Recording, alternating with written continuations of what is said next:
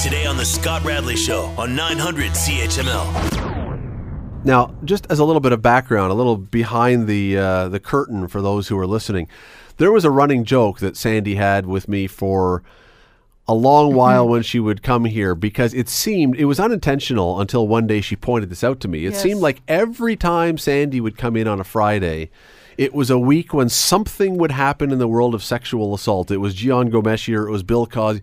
And one day Sandy walked in and says, "Can we maybe not have a sexual assault topic?" And I hadn't even realized. Don't get me angry right off the bat. Well, I hadn't even realized that it had been every time you come. But anyway, let's dive into it. No, not really. Okay. Not really. But it kind of is related. Although I thought this was a really interesting story today. It is from the Wall Street Journal. In Seoul, South Korea now, high school students are taking a class. They are it's a full-on high school class, not in sex ed. It's in relationships. It is in romance. It's in wooing. It's in how to treat the opposite sex. It's in how all the things. So, I mean, we have sex ed, which is how you put things on things and where you put things and all that. We sort of dive right into the nuts and bolts, pardon the phrase. The courtship part. They're dealing with the how do you treat people like people when you're in the romance world? How do you handle yourself? And I'm thinking, I don't know about you, it sounds elementary. It sounds maybe kind of silly until you say, maybe we're missing that a bit. Mm-hmm. Well, is this a Valentine's Day story? It could be. In the Wall Street Journal. I thought you were going to ask me about finance, because I'm, the finance critic. But would we pay for this? Exactly. We will have to ask the Minister of Finance, the Treasury Board, I'm sure.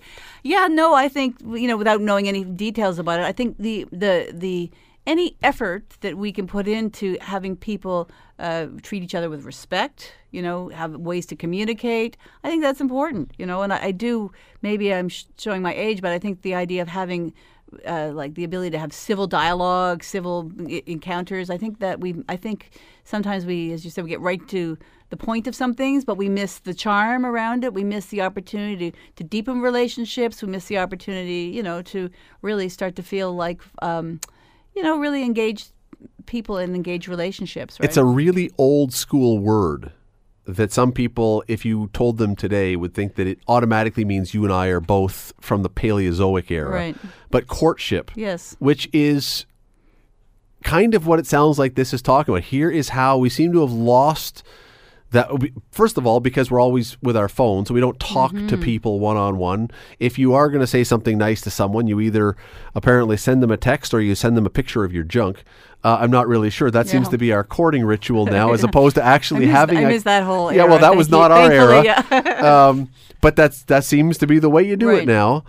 This, I don't know. This seems almost innocent to the point of being. It sounds ridiculous on its face until you say, "But we're so bad at it that maybe it's not so stupid."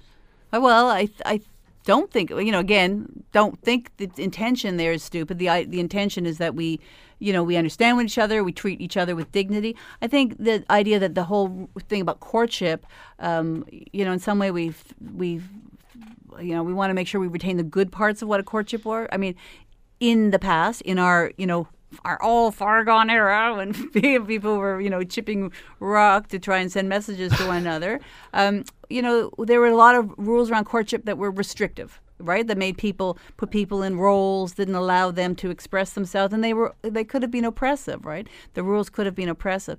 If this is done in the spirit of allowing everyone to be who they want to be, literally, but at the same time make sure that we're respecting each other's differences, I think it can make something it could be a very, very charming and healthy, and not only just healthy in courtship relationships. I mean, just or in romantic relationships is, I guess, what I meant to say. That it helps in general for us to actually have empathy with other people in all of our encounters with other folks, right? I'm not asking you to make NDP policy on the spot here. That would probably be frowned upon by your by your leader. However, we do know that since the election, there has been a lot of discussion, a lot of argument about the sex ed curriculum in this province. Again, not making policy, just off the top of your head, what do you think would be the response if someone said, this could be something we would incorporate in, that we're going to not just talk about the physical machinations of sex, but there are other parts if we're going to make it a relationships course. How do you think that would ever play? You know the people down at Queen's Park. How would that play if you said we're going to actually bring in something beyond? It's part of the whole relationship thing. It's a respect of the part of it. I don't know. It seems to me as a really, I don't know that we're ever going to get to this, but it seems like an interesting concept of something to add to it. I think so. And I think, as I said, I think it goes beyond the idea of romantic relationships or sexual relationships. I think it's about having empathy for people. I mean, I would suppose that would be something that should be welcomed. I mean, I know certainly that, I don't want to be too partisan about this, but it's been my experience, and I will say that this is not a government that seems willing to listen to all aspects of an argument. And I would actually say this course might be something that many of the ministers could benefit from, that, that you have to respect people, that you don't have all the answers, and that there's something to learn from everyone. And so I think the whole idea of what we are calling courtships, the good part about courtships in the traditional form was that you took time to understand people and get to know what was important to them and what was hurtful to them. And those are the kinds of things that I think we are missing and that are important in everyday life, not just in our relationships, right? Let me ask you one more. Relationships. The lead of this, the first couple paragraphs of this story, again, it's by Mary Ryu in the Wall Street Journal, Failing at Love, Maybe It's Time for Classes. That's the name of the piece. You can look it up online if you want. But it is it's talking about this young girl, 21-year-old, not girl, pardon me, young woman. And it says, Lin E.G., a 21-year-old college student, found herself flirting with a young man recently. You have nice skin, she told him, despite a reddish complexion suggesting otherwise. The young man cracked a wide grin. I've never been told that before. The reason I read that is, what would happen if we started having people saying things like this? Because some people might blanch at the idea that it would be too forward or it would be uncomfortable to have someone. Right. There are people who would say that if I said to you, hey, Sandy, your hair looks great, you might say that's really nice of you. Other people might say, are you coming on? Like we live in very complicated social structures here that make it, I don't know if it makes it way more difficult or complicated than it might be there. It might, but I think it's evolving to a point where we respect we're going to be more thoughtful about the things we say to each other. I don't think it needs to be seen as restrictive. I think it needs to be that we actually are more we're careful, more thoughtful, we're more empathetic to the things we say to people. We see where they're coming from, really, like walk a mile in other people's shoes so that you know what they're feeling like. And I think that anything that is about, when you read that to me, what that sounded like to me was a kindness. It sounded like people being kind to one another and being gentle and loving with one another, and really bring it on, because I don't think that, I think we need a lot more of that without sounding like, I'm going to break into a hippie song, but I agree wholeheartedly with you. The challenge we have here sometimes, I think, and I don't know, I spent a summer in South Korea, but it's been a long time. I don't know how their culture is different than ours now or not. But here it seems that we sometimes assume that if you say something to me, you're coming on. It's uncomfortable. You're doing something that's offensive to me.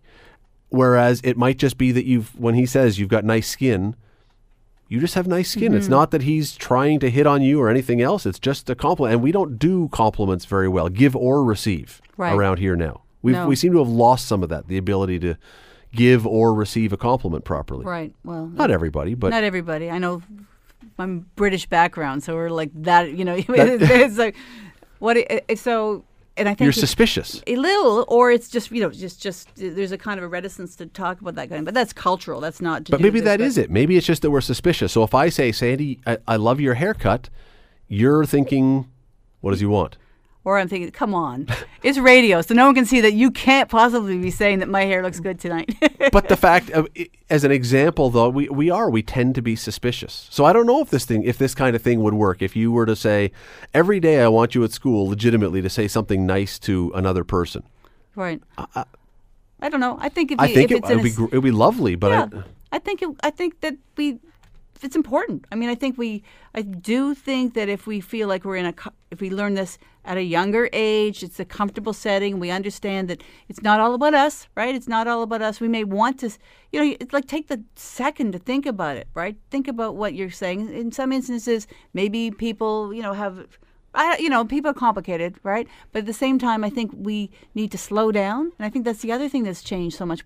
Everything's so rapid and things are so quickly. We don't have the time to slow down, to savor things, to think about what's important to the other person. We really just don't have the time to be respectful of one another because we're so busy trying to rush to get to I don't know what, but we miss a lot of the good stuff, right? Well, there's one other thing about this, and we got to go to a break in a second. There's one other thing. That is, when you are typing a message to someone on a phone, oh yeah, there is no ability to, what's the word I'm looking for? Be subtle, nuanced. Well, to be nuanced. Thank you. There's no, so if I type something, you might read it one way with a different inflection than I was meaning it, and you could take it as an insult, and I'm meaning it as a compliment. Exactly. But the problem with that is because we're doing so much of our talking through our phones, we don't actually have. So if this guy says to a young girl on his phone, "You have great skin," she may see that as an inappropriate come on for something, whereas he's simply saying it as a nice compliment. It's about let's talk to people, actually talk to people. Exactly. I don't know. Face to face. And maybe it's a generational thing, but I'm texting, especially to my kids, and at some point I think, at what point can we actually pick up the phone? Because this is taking way longer than if I phoned you and said, where are we meeting, when, how? But apparently, it's an era where people, when the phone rings, people are like, what? Why are you calling me when you could have just texted that? And I don't know that that's the best way. Why are you making me have an Amber Alert? Exactly. But one of my favorite things is to read. You read the top funniest miscommunications on Twitter. Like, first of all, you send it to the wrong person. It's funny, or you use punctuation inappropriately. I find those pretty funny when you say, that's not what I meant to say. Before we go to the break, I'll tell you a story about that. I don't know if I've ever told this on the air before, but I go to the gym almost every night after the show. And it really shows. Thank you. Not really. But I go almost every night after the show. And it was a bit of a joke that I thought, you know what? I'm going to send a photo of myself in my worst, sweatiest, most pained face, just to show my wife I'm actually at the gym. Yes. I'm not doing something else. Yes. I'm actually at the gym. And so for the longest time, every night, I would take a selfie of myself after I was done on the treadmill for whatever time, looking just as horrible as I possibly could. Horrible look on my face, sweat. So one day I go to send it to, and they would always, and it was to the family chat, so my kids or she would always fire something back like, "Dad, you look horrible," whatever. And it was always a big joke. Well, I sent one day, took a horrible picture, sent one, and never got a response. Out in the ether.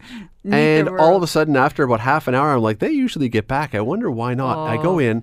Well, shortly before, I had tried to get a guest onto the radio. Is that what that picture was, Scott? So I had accidentally sent this horrendous, sweaty, terrible face picture to the lead guitarist of Monster Truck. Oh, yeah. They would just think it was a shot from the road. And a half hour later, I text him back and I said, "Jeremy, if you're wondering, oops." And he's like, "I didn't know what was going on." I had no idea what was. Yeah. Well, see. I'm sure he's seen worse on the road than I'm sure he has, but that doesn't need any help from me to add to that collection. The Scott Radley Show. Weekday evenings from 6 to 8 on 900 CHML.